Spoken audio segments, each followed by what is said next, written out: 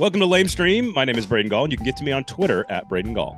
My name's Steve Cavendish. You can find me on Twitter or Instagram at Scavendish. If you like this show, you can rate it, you can review it, you can subscribe to it. All those things help people find us. We would appreciate that. But mostly, just tell someone you know you listen to Lame Stream Sports, and they should too.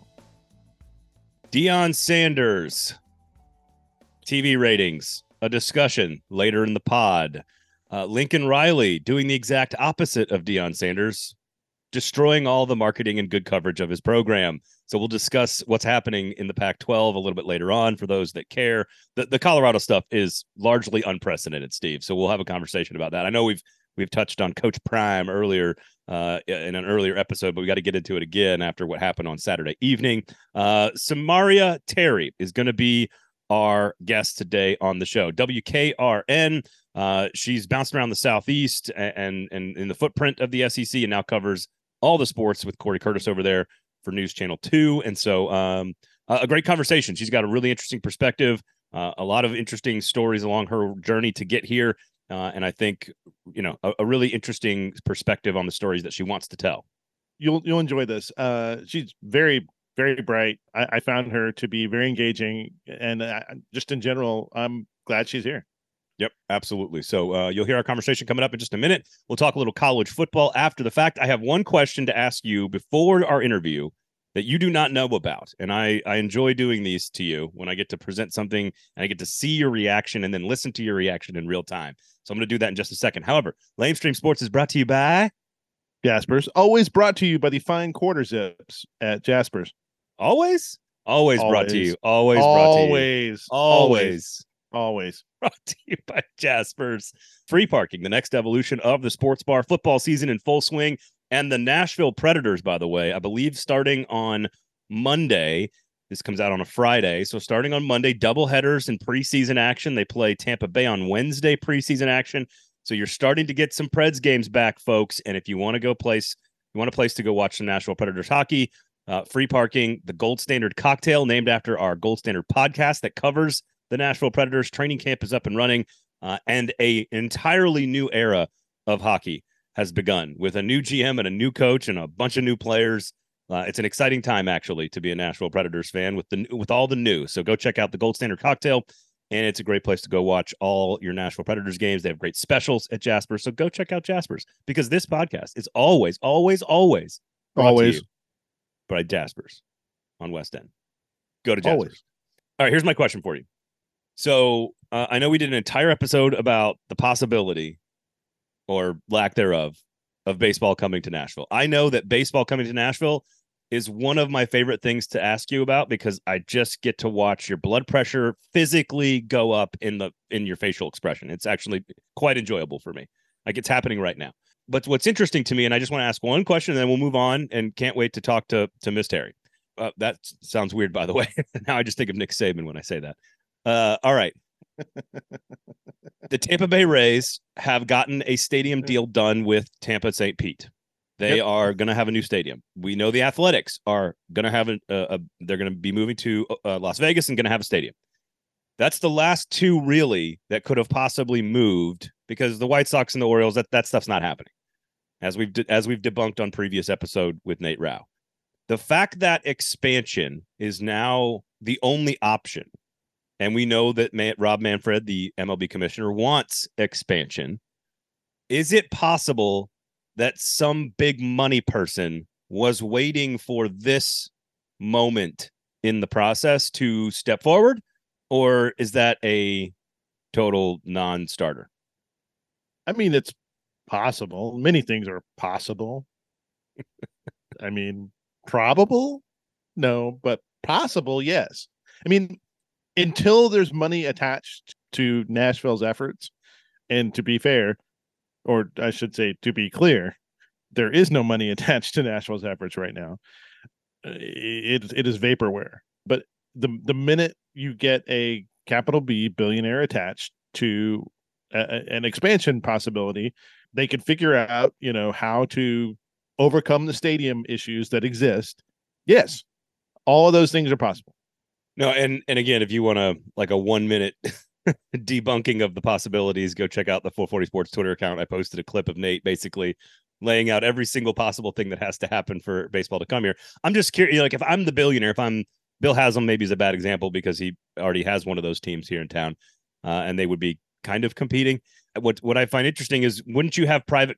You probably would have private conversations with MLB, with Rob Manfred, if you were a money person in that situation. But maybe it wouldn't be public. Maybe you wouldn't attach your name to it until, after the other teams are no longer options. I don't know. I'm just trying to.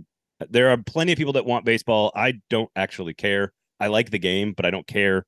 I'm certainly not going to vote for anything that spends public money on a stadium or give up public land for it. But I'm just would you go curious see a if you Mets think, game? Would you go see a oh, Mets for game sure, if for sure. My wife would love it. Like, I've converted her to soccer. She didn't really love the game, didn't really like watching it, but she loves going to Geodis because the park is great and the atmosphere is just wonderful. And she loves baseball. She loves sort of like the relaxed, chill, sort of like kind of outdoor. It's green grass. Like, it's just kind of relaxing as opposed to like a Titans game where there's Right. nothing relaxing Not about the relaxing. entire experience at all. And so I just was curious. I just wanted to ask you that and maybe see if your head would explode. No, this is the next thing to come is like kind of all the expansion talk. And to be fair, I mean, MLB would love to be here, but I do think that given the change in administrations here, and given Freddie O'Connell's kind of very direct comments that he would love to talk to anybody who wants to privately fund a new stadium, and emphasis on privately fund, there's going to have to be another solution, and MLB's only solution right now seems to be go get public dollars. Yep. And that ain't happening in this town. That is for sure. Okay. I just wanted to ask, I just was curious because we've kind of reached a different point in the process here and just wanted to see where your head was at. And all the leverage plays are gone. I'm glad. I wanted to see where your head was at, and I'm glad to see that it is still firmly attached to your body. All right. So we'll talk Coach Prime. We'll talk college football coverage, what coaches are doing to the reporters across this great country. And we'll do some recommendations a little bit later on as well. Go to Jasper's, of course. However, first up, here was our conversation with Samaria Terry of WKRN Channel 2.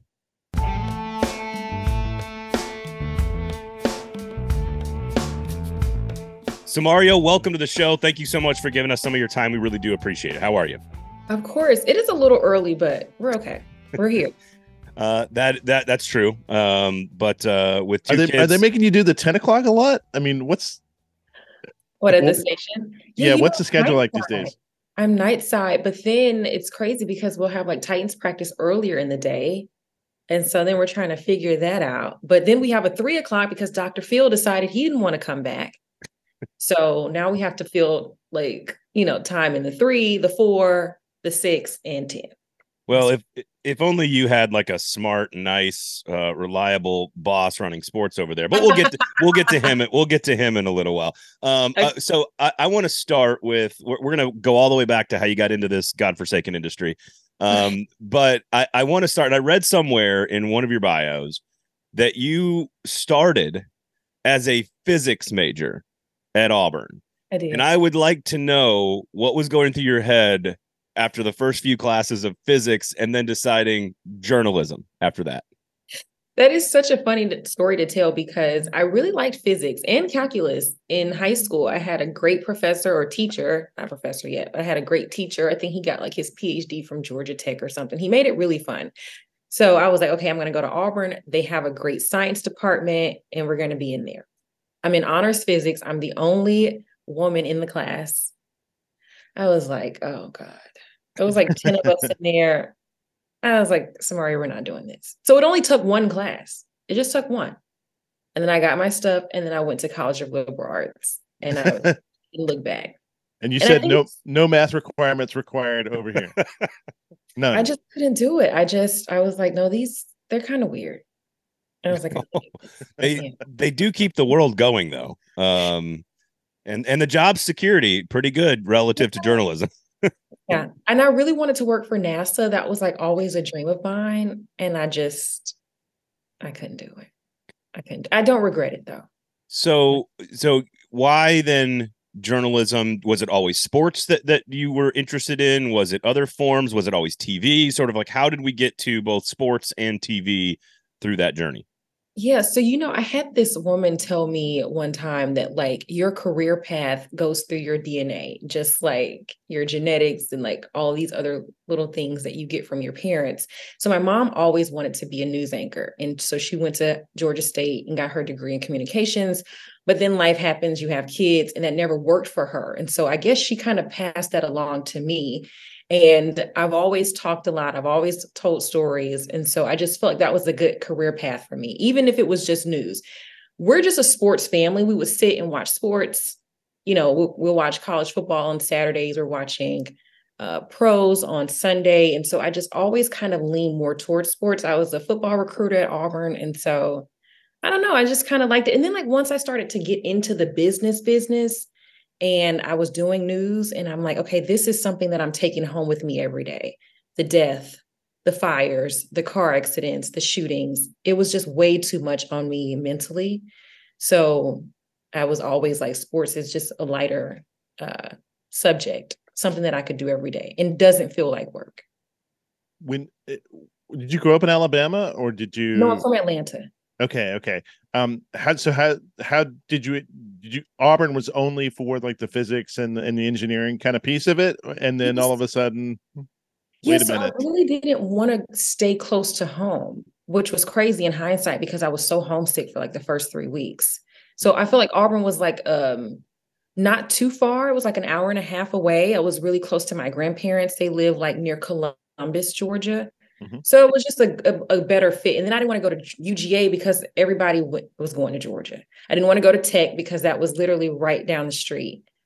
So had I thought about it and said I was going to do journalism, then I would have went to Georgia or even Alabama because they're more liberal arts schools. But Auburn had a great journalism program. So what were the like, was it SEC football and the Falcons? Like, what were the things that the family got together and rooted for and were all over on Saturdays and Sundays?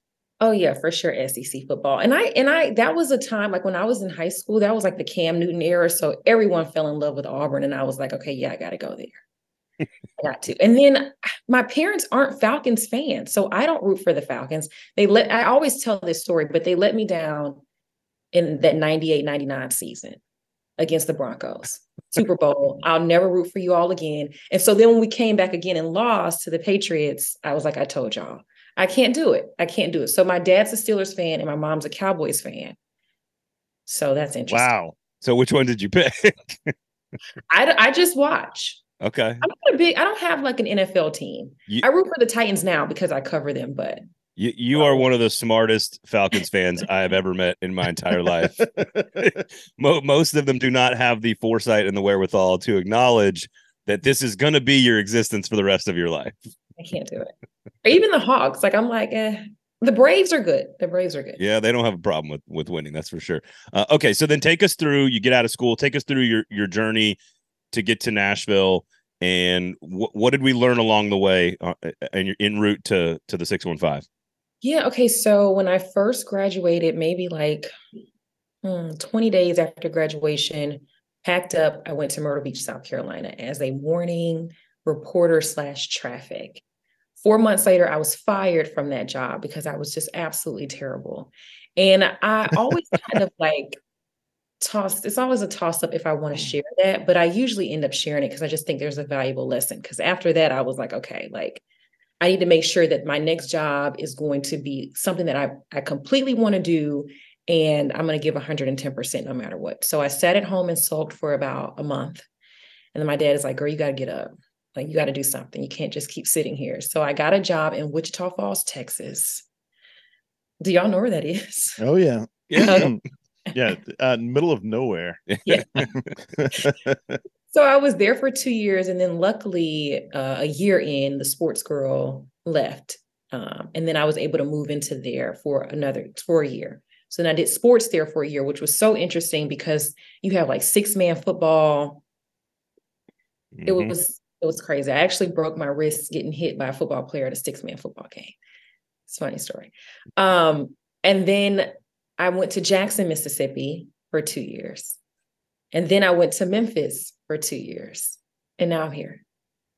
And I've been here almost. I'm interested,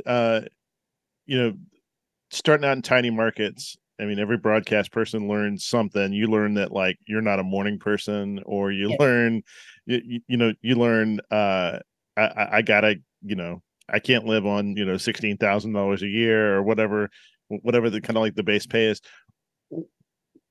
Working in Wichita and working sports, was there anything that you figured out in that year that you were like, ooh, I can do this. I know that I can tell these stories, or that I really have a passion for this?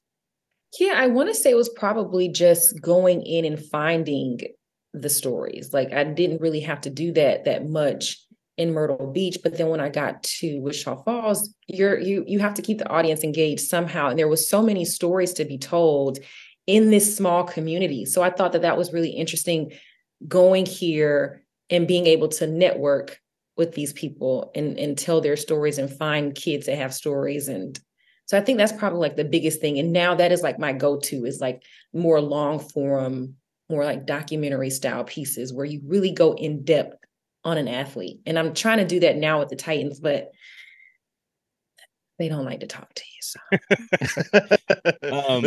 They don't like to talk for long stretches, certainly. For long stretches, yes. So I'll hand up here. I'm a part of the fired from first job out of college club as well. It's this industry. Every radio show is started to end, just like every coaching career, and it's not that much different in television. Through all those processes, through all those stops, is there? I get asked a lot from parents with kids that are coming up in the business or whatever, just like, hey, what's your advice? What did you learn? And I think embracing every one of those situations and kind of finding out not what you want to be, but what you want to do. Did you have the ability through all those different stops? It was pretty clear you didn't want to do sports, or you wanted to do sports and not the other stuff. What do you have any advice about those experiences, both Wichita and even Myrtle Beach, where you end up at home and sort of down, and like what's your advice to people that are going through that? Because you are definitely not the only one to have gone through that. Yeah, it's so cliche, but you have to just really keep going. And, and unfortunately, you have to make a decision kind of quick, whether you want to. I know for me, I was sitting there trying to say, well, maybe I shouldn't be on TV. Maybe I should do producing or more behind the scenes. Maybe I can just stay at home and work for a station here doing web or something like that. And then I think I really just had to sit with myself and really just kind of, okay, say like, Samaria, what do you want to do? And I was like, I want to be back on TV. And then I just spent like a week getting my reel together. Luckily, like I said, like when you get fired, they just like walk you off the premises. You can't even like take any of your stuff from the computer. I'm like, what about my like I had nothing, but luckily I had some friends there at the station that were able to get me some stuff to make a reel, because I had nothing. They just walked you off. But I think once I was able to kind of get the stuff and then see that I had people in my corner in the industry, that kind of pushed me to keep moving forward. But I will say, like, for people getting out of college, like, go to those smaller markets. See, now like things are changing so much, because it took me 5 stops to get to Nashville, where some people it's first stop, second stop, and they're not really able to go to a small place and get the kinks out and work in that small market where you have to do everything. It's just you. I think that people should embrace those. But the industry is just changing so much. And that's really sad to see, because companies would rather pay someone fresh out of college and pay them nothing and just throw anything, Yeah. Sink or swim. It's just a sink or swim. They're like, oh, well, we're not paying them that much, so it doesn't matter. Yeah. You did the Memphis to Nashville thing, and I'm fascinated in kind of what you see as kind of like the difference in the markets, and kind of what you like, how you compare Memphis stories and Memphis sports journalism versus Nashville right now. Oh, they're really similar, honestly. Like, I think that like in Memphis, you have like, your beat writers, you have your old heads that have been in the business for a long time. It's not as many. So when I got here to Nashville, I was a little overwhelmed, like going to a Titans media availability, and you got all the beat writers in the front and you can't get a question in. I was really overwhelmed by that. But honestly, I feel like they're really similar. Obviously, when you think about Memphis, it's more basketball oriented. So that's probably the difference. We're more football oriented. I do think the energy is kind of similar. Like we're not a New York, Chicago style media market where we're trying to like take people down, and like that's not really the vibe of Nashville or Memphis. Did you during your time in Memphis and then moving to Nashville, do you have any explanation for why the two cities have such a heated rivalry just in general? Because I don't need to go all the way back to like the 1940s and the 60s and the capital funding stuff. I don't need to go into any of that. But just in 2022, 2023, why, in your opinion and from your perspective, why are Nashville and Memphis, why do they have such a rivalry? And just in general. I think that you kind of hit it, though. I think that Memphis feels like they should be what Nashville is, and they had the trajectory to get there. I don't know what happened along the way, but the city just kind of, and then I think with the whole Titans thing, they're upset about that. And then Nashville just looks at Memphis like a little brother, like, it's just Memphis up there, whatever. So I think that's what it is. But when I announced that I was coming here, well, what happened? People were just like, really? Congrats, but sounds right. That sounds right. Now you were in Jackson when I believe the timing is right. You were in Jackson when Deion Sanders landed at Jackson State. I had just left. You had just left. And it's so crazy. I'm sorry, what were you going to say? Well, I was going to say you didn't get a chance to either call him Deion or Coach Prime or whatever. You might be better off. No, I did not. I had just missed him, and it's crazy because I had such a great relationship with not just Jackson State, but all the HBCUs in the area. So we would go down to Alcorn. We had Tougaloo. We had Mississippi Valley. That was kind of like my beat was the HBCUs, and I could like call Jackson State's coach and like, hey, can I come by and get an interview? We're at practice. We're covering the games, and so then when they brought in Prime, I'm like, oh my God, I missed it, but I don't know, because I've kind of heard some things that maybe media wasn't given all the access that we used to have. So I don't know how I would have felt about that or how I would have responded to having all of this access with a team and then not having it. Have you had any opportunity to chat with, and this could be off the record, so I don't need details, but I have done this plenty of times with any of those coaches, those administrative staffs, and any of those other HBCUs. Do you have any perspective from them on what they think about Deion Sanders leaving Jackson State to go to Colorado? I haven't asked. And honestly, I had a great working relationship with Fred McNair, who's at Alcorn, who is Steve McNair's older brother. And so I probably should have reached out to him to ask him what he thought. But honestly, I haven't asked anyone. I've like seen what fans are saying, but I haven't asked anyone that was higher. Yeah, the fans have opinions. So do the administrators. All right. So you mentioned the Titans and how difficult they are. It's the NFL. It's sort of part of the beat. They are the biggest dog in the town, and so they act like it, and they don't need any of our help to sort of do their thing. So when you sit down, you have an idea, you have a concept. How is it that you personally go about trying to execute that story and tell that story, knowing that you're going to have your 12 minutes of practice and maybe one question of a player or a coach, like everybody else? What is your plan to go about executing that story for your audience? I guess just you have to really plan it though. So like, we have Tia Nation every week, and this year I wanted to start doing more feature pieces on a player. So last week I got Malik, and I just basically had to go in there. He's sitting at his locker. I'm like, hey, I actually sat in Levis's locker, and I'm like, hey, this is what I want to start doing each week, and I want you to be the first story that I tell. And he's like, do I have to? Sounds right. You tell him yes.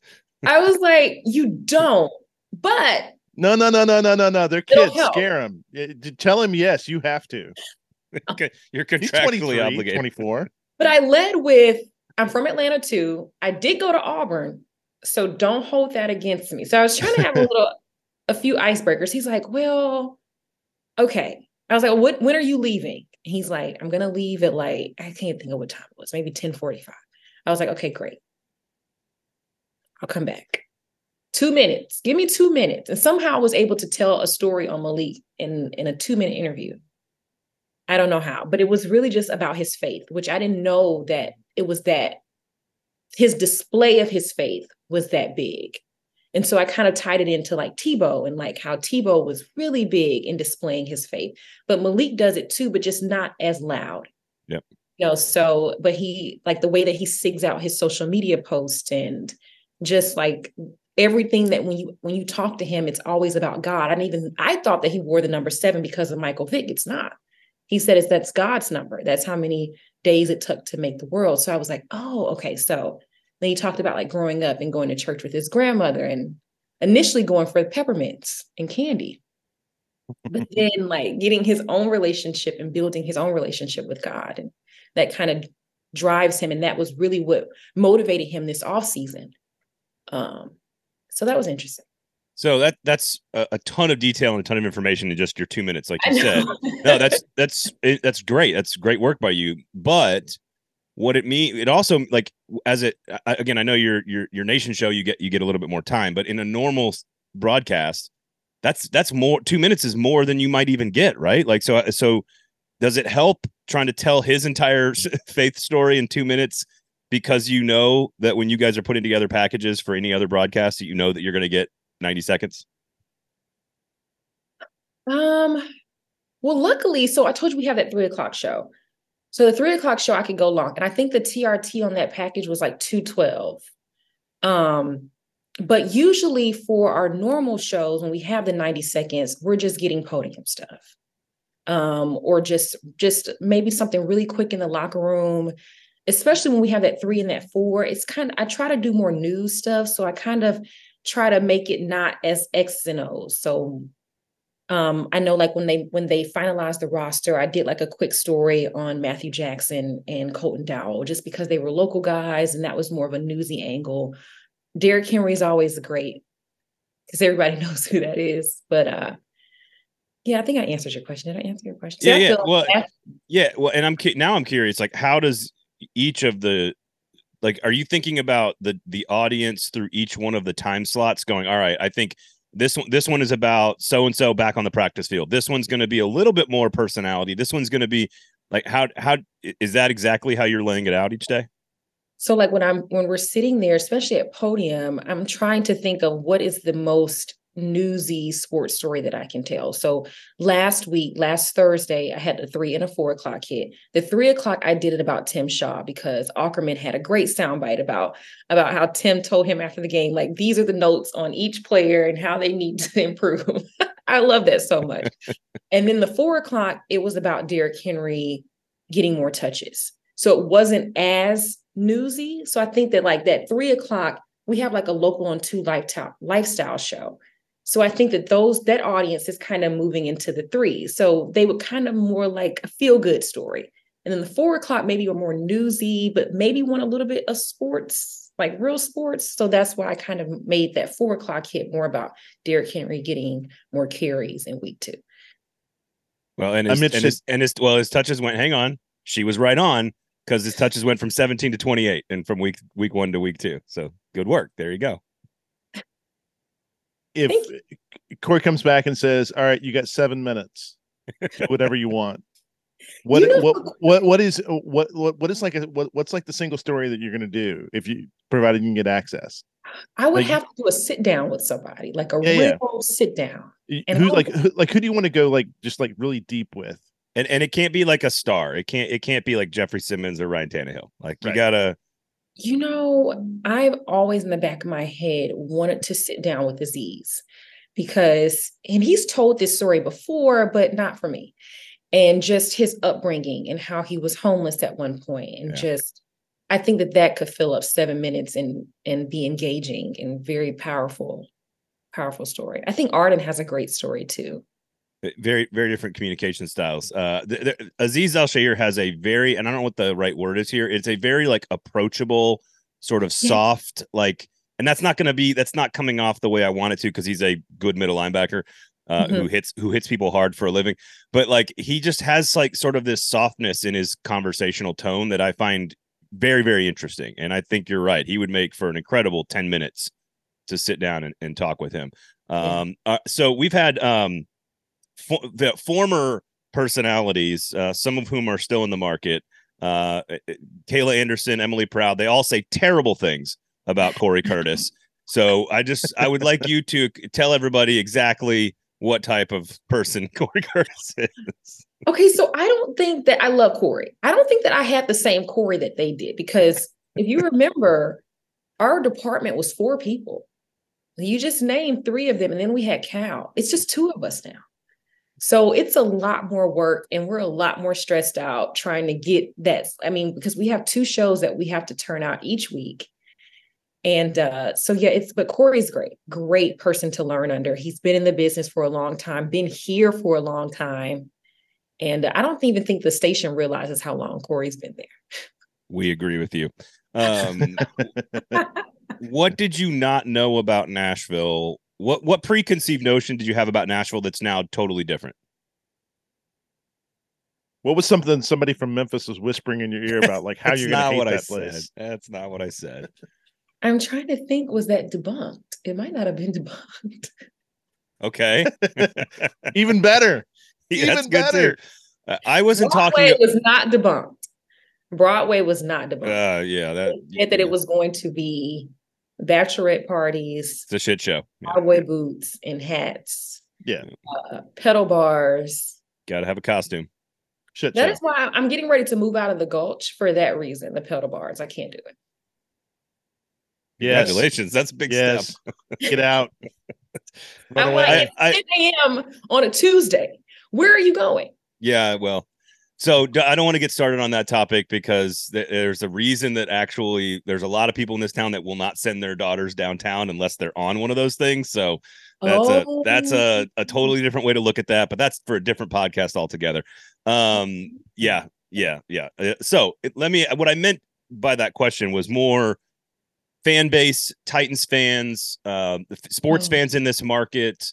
Is there something about, we are a 3 professional sports team market, but we don't sort of act like it all the time. And because we're kind of new, the fans are kind of young, relatively speaking.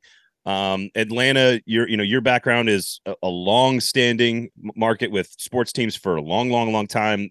Did you have an idea of what Titans fans or Preds fans were going to be, and then their interaction and their attention spans or whatever? Like that's more of what I meant by that, was just how is, as a sports market, what did you expect, and sort of what have you learned about it?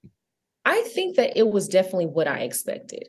Diehard fans, because even the Titans fans in Memphis were diehard. So I think it was really what I expected. I will say I didn't expect the Preds to have the following that it has. I think once I was able to go and experience that, I'm like, okay, even like the draft, I was like, oh my God, like we have a lot of hockey fans here. That was something that was really surprising to me. And then soccer is just, they're crazy. Does Nashville like the Predators more or less than Memphis likes the Grizzlies? Ooh, no, it's crazy because there is like this debate in like Memphis Facebook groups about who is Memphis's team. And of course, everyone says it's the Tigers. But the Grizzlies are kind of getting up there. Like, I think that the fans really, really love the Grizzlies. They love Ja. They love Jaren. They love Taylor Jenkins. That is really like their team too. So it's kind of neck and neck. It's neck and neck.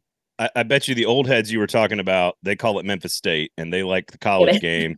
And again, my personal opinion is I don't know why we in Nashville can't love the Predators and the Grizzlies. I don't know why people in Memphis can't love the Titans and the Predators. Like, I don't know why we don't just love all of it. Like, Ja is he is an attention lightning rod of interest and intrigue that just you should be paying attention to. The Preds aren't as good anymore. So I don't know. I just assumed that I assumed the Grizzlies would be much bigger in Memphis than the Predators are in Nashville because there's so much more going on from a sports standpoint. So yeah, that wasn't a question. All right. Well, we'll let you go. You've been very gracious with your time. What at the end of this Titan season, what do you think the story is that we are telling, that you're telling? Ooh, I hope it's one of redemption. I hope it's one that's like, okay, week one was a fluke. We've seen this story before. And then they go on to like, I really hope that they can go far. And we kind of talked about it in preseason and then just like last week is this going to be Ryan Tannehill and Derrick Henry's last ride? And I feel like it might be. So that will probably be the story. And hopefully if it, I don't want it to be their last ride, but if it is, can they go out with a bang and get pretty far in the postseason? Well, thank you so much. And if you want to tell everybody exactly like all the different shows and the Twitter accounts, please tell everybody. Please tell everybody like your weekly schedule, where they can find you, where they can watch you, where they can and read all your stuff. Yeah, so I'm more active on like Facebook. So that's just Samaria Terry TV, and Samaria Terry is my Twitter handle. And Instagram is Samaria Terry TV. I have a YouTube channel that I'm trying to get started. So be on the lookout for that. But usually you can catch me on News 2 in the 3 o'clock and the 4 o'clock, sometimes on 6 on Fridays and at 10 o'clock. And then Corey and I have Tia Nation Saturday night, and then we have Sports Extra on Sunday night. Well, there you go. Just only those places. That's the only place you can find it. And on social media. Yeah, there you go. Samaria, thank you so much. We do appreciate it. Of course, thank you.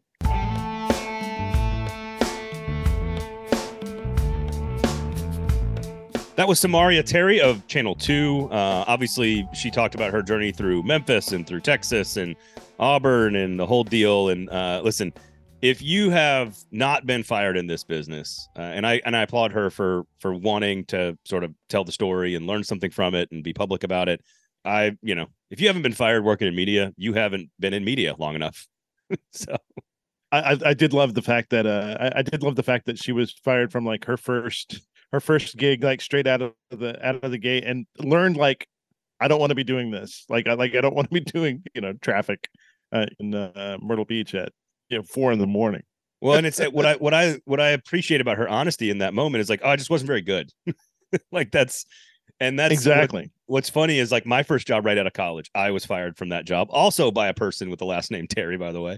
And I learned so much from the experience. Like I not both through working for the 2 years and also through the mistakes I made and also about the industry. You just learn about how this business works, and credit to her for learning from it and being totally comfortable and fine to adapt and move on. And I do think the Memphis Nashville thing is just utterly fascinating. There's obviously heavy political, those kinds of historical ties between the two cities and how they've been treating each other politically for, the better part of 100 years. And that certainly is an underlying force in how the two cities treat each other. But I think there's a lot of young sports fans in particular in Nashville who don't give a shit about any of that stuff. They just like Ja Morant. They like the Grizzlies. They like Penny. They like basketball. I feel like we've reached a tipping point where we just kind of need to move on. And you old heads in Nashville who don't like Memphis, and you old heads in Memphis who don't like Nashville, I'm not saying you don't have proper reasons for feeling certain things. I get it. But why can't we all just get along and eat great barbecue, listen to blues, and watch Ja Morant? I don't understand. I don't understand why you feel the need to bring us all together. Because I like Memphis. Why? Memphis. Why do I have to like Memphis? I don't have to like Memphis. I feel like you Look, should. man, I've spent more time in Memphis than you probably will for the rest of your life. We don't have to love Memphis. Okay. We just don't. Well, you don't. How about this? How about it does not have to be like nothing wrong with Memphis. Okay, well, that's not true. But like, there's nothing wrong with Middle Tennessee. Come on. I mean, there's plenty wrong with Middle Tennessee. There's plenty wrong with Nashville. But I know. But we don't have to join arms and sing Kumbaya. Okay. How about this? It doesn't have to be a positive relationship, but there's no reason for it to be a negative relationship. How about that? Is that It's fair? much more fun if it's a negative relationship. It's so much more fun. Sounds It like is so much more fun. Sounds like it's all about you. Speaking of negative relationships, go to Jasper's, everybody. What the hell was that? I'm obviously kidding. I love Jasper's. I have a very positive relationship with Jasper's. I think they have like they just opened Four Top Hospitality just opened a restaurant, I believe, out in Memphis, or they've got a location in Memphis. So there you go. Look, Four Top Hospitality, Jasper's, bringing Nashville and Memphis together. Oh God. And Jackson Stop. and Huntsville. Stop. Look, did they really open something? They didn't yes, they're in Memphis. Come on, man. They're look, this is a great company based in Nashville, serving Nashville folks for decades and decades with high quality food. And Jasper's is just the latest, man. A couple of years of pure and utter domination in the sports bar scene. It is the next evolution. Free parking. I mean, I don't know what else they've got a free game room. Like, you guys have heard us talk about them. So we don't like Jasper speaks for itself. Like, the name is now synonymous with evolution and sports and bars. So, wow.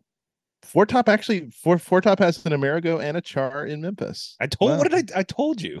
I don't know how I feel about the sponsorship anymore.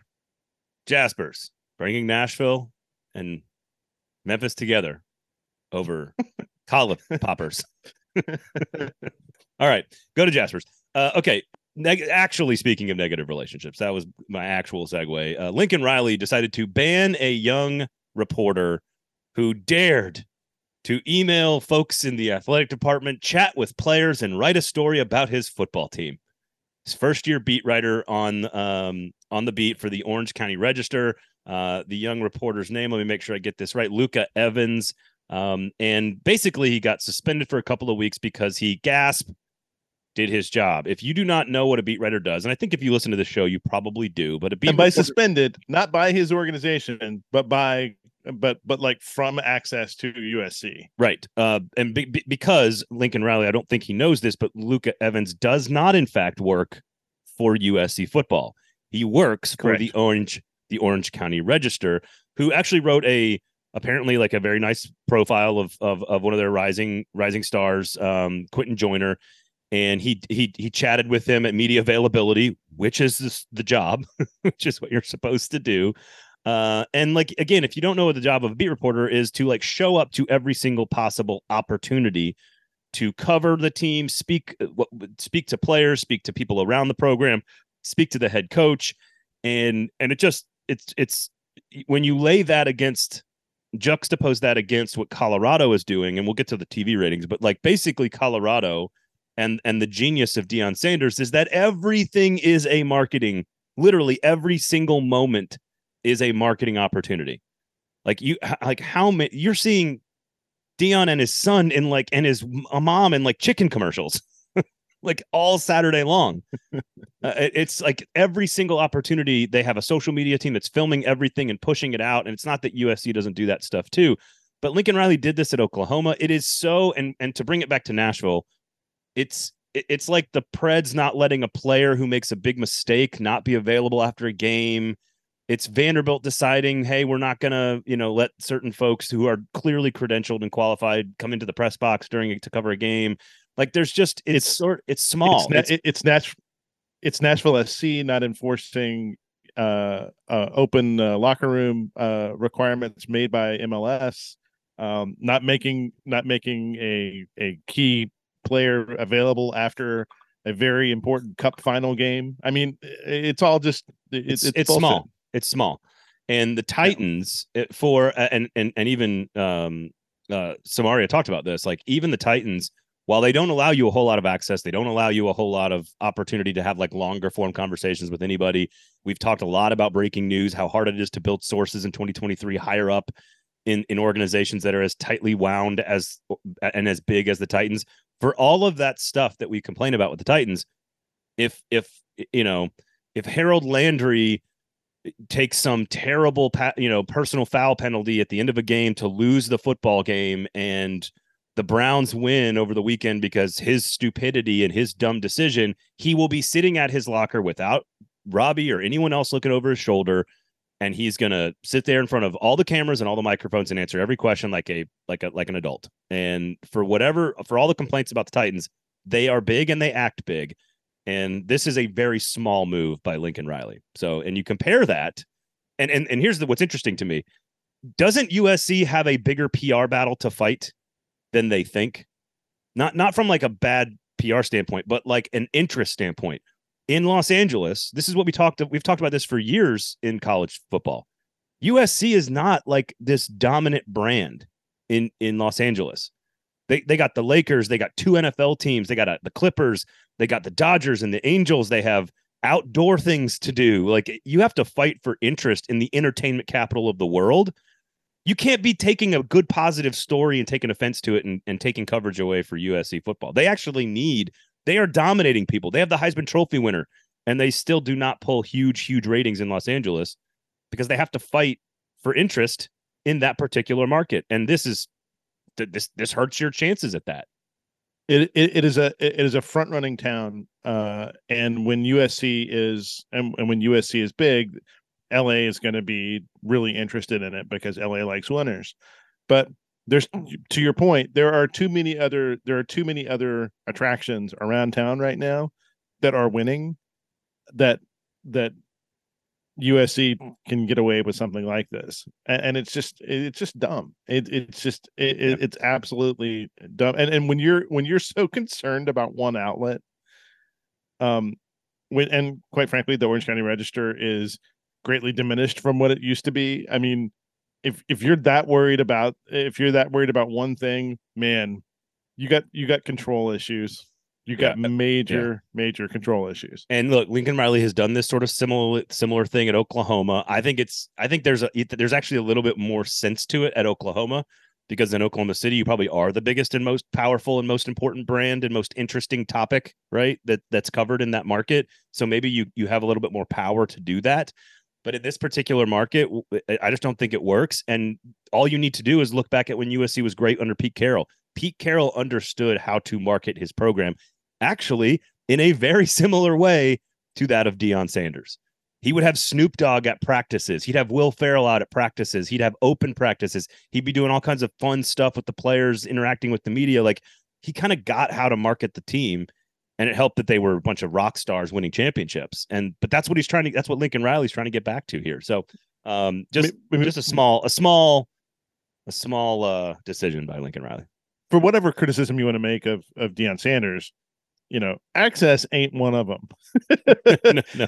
I mean, he is, they have opened that program way up, and, to the point that they almost risk overexposure. But although I guess, which we've talked about, I guess if you look at the TV ratings, all right, people want them some Buffalo football right now.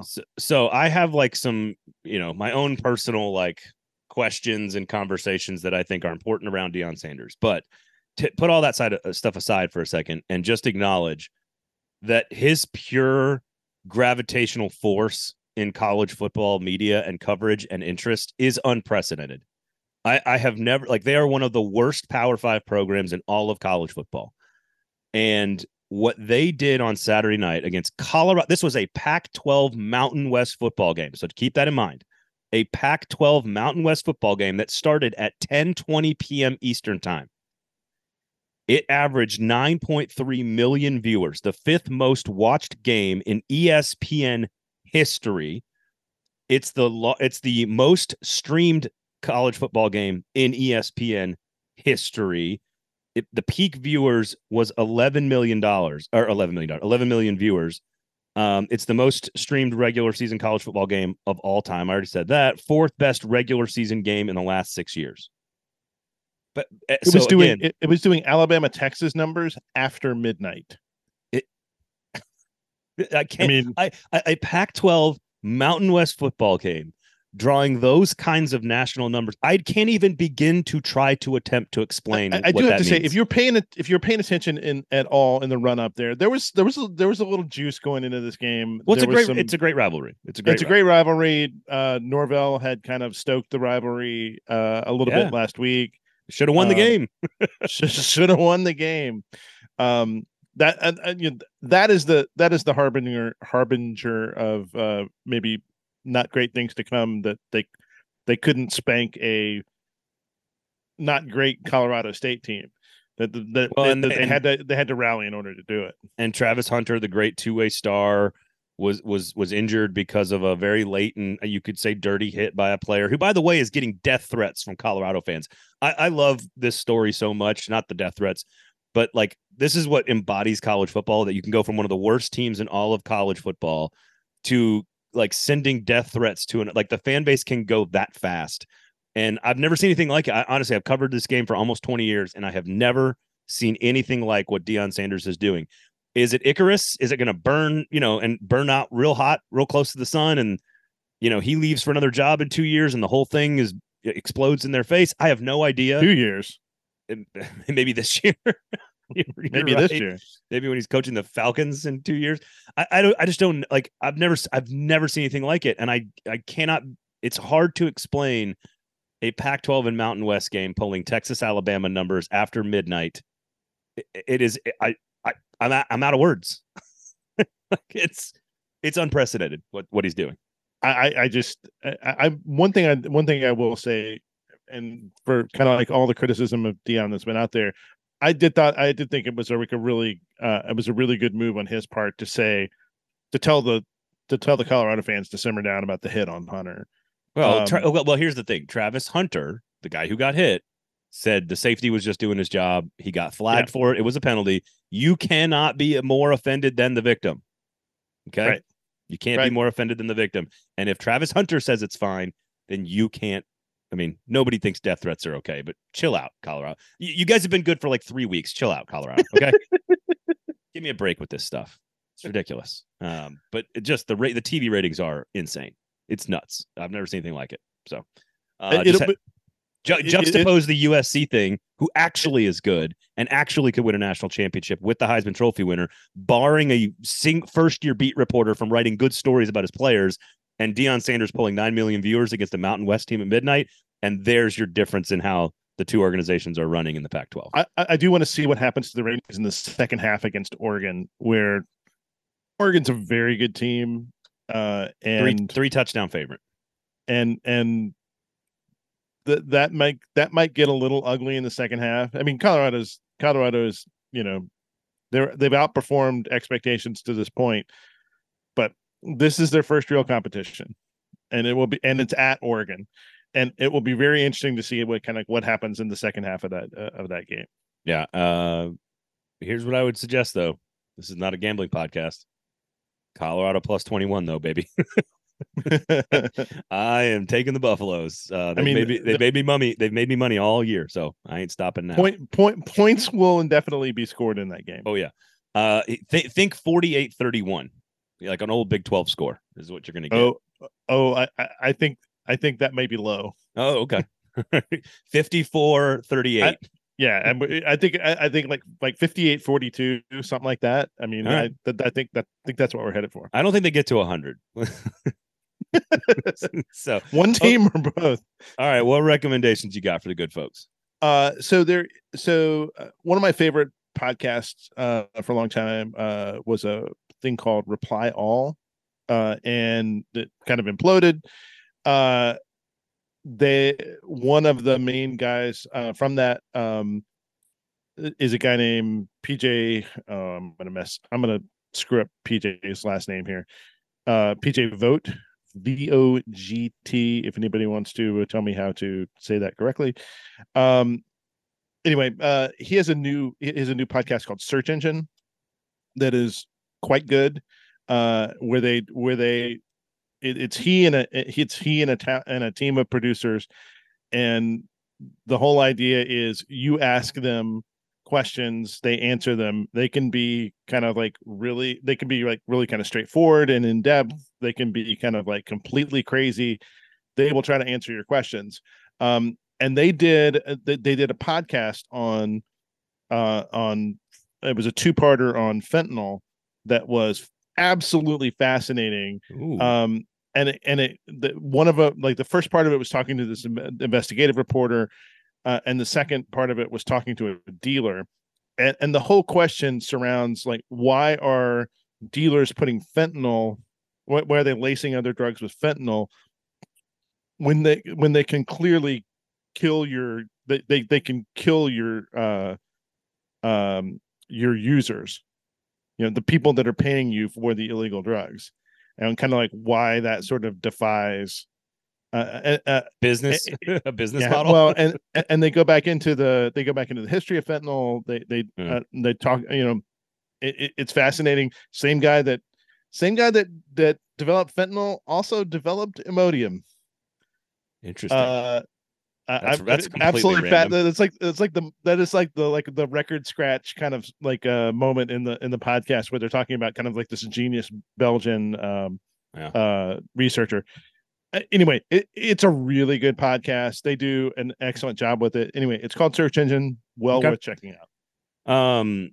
So first of all, like Elon Musk is such a polarizing topic. I'm not going to recommend all the books and the stories that are out. Although I do think Ronan Farrow's article in the New Yorker about Elon Musk actually tackled like a different angle than any other angle. But if you really want to understand Elon Musk, I don't think you know where I'm going with this? Yeah. I don't think anybody else. There's a Walter Isaacson book that's out, but I don't think it's. I think it's. I haven't read it, but I've heard and read reviews. He is great. He's the one who wrote the Steve Jobs book. But like, I don't know if you're going to learn a whole lot. Great Benjamin Franklin biography too. I think the definitive piece of content that I have heard so far or read that I think helped me understand Elon Musk more than anything else was a Labor Day episode of, and I've recommended the On with Kara Swisher podcast many times, but one of my favorite things that they do, she has a co-host, Naima Raza, who's been a Silicon Valley reporter for a long time, and a foreign policy reporter, I believe, as well. And what every now and then, especially on holiday episodes, Naima will interview Kara, and Kara becomes the interviewee. She's a great interviewer because of how she does things. But when she gets to be the subject is when it gets really good. And they do over an hour on her relationship. She has a very personal relationship with Elon Musk, has known him for a very, very long time through all of his different business iterations and stuff. And if you really kind of want to try to understand exactly what Elon Musk is doing and who he is and why he thinks the way he thinks, I think Kara Swisher right now is one of the definitive voices on what's going on with him. And so I would listen to On with Kara Swisher. The episode is Elon Musk, somebody that I used to know. It's back on September 4th, came out Labor Day weekend. It's about an hour. They've got a ton of Elon episodes, but that one is one of the definitive pieces of content I've ever consumed that helped me understand more about Elon Musk than anybody else. So that's a really good interview. I would also say that, like, if you're into this topic and you're either going to read the book or you're thinking about reading the Isaacson book, this week's episode of that same podcast is Swisher interviewing Walter Isaacson. Yes. And it's on there too.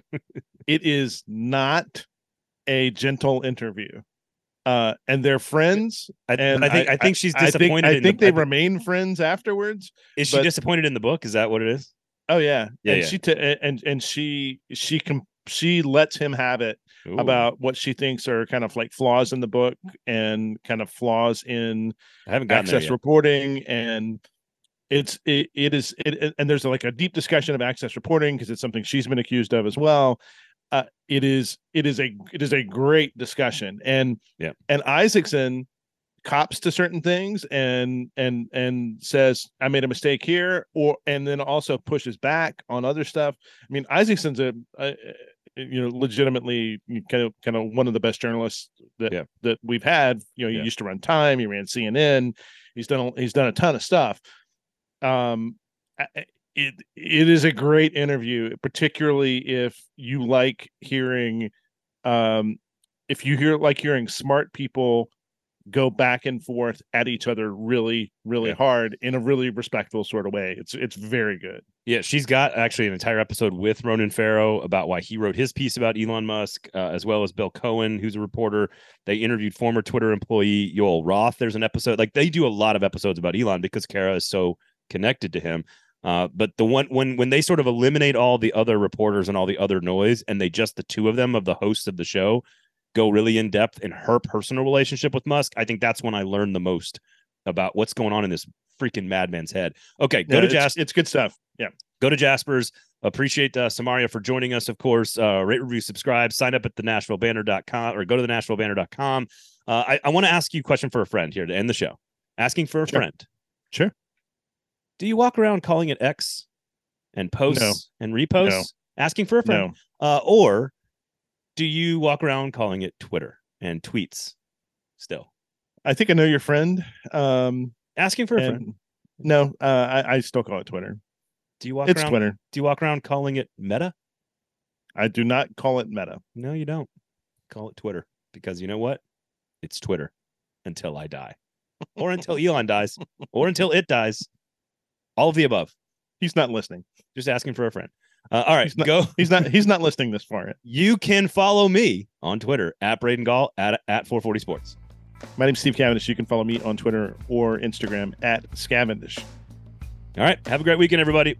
Special edition next week of the show, but I'm not going to tell you what it is. So tune in. We do appreciate Guest you host. guys. I'm on vacation. Oh, don't Suckers. ruin the surprise. Enjoy your vacation. Suckers. Enjoy your vacation. Have a great weekend, everybody. We'll talk to you next week.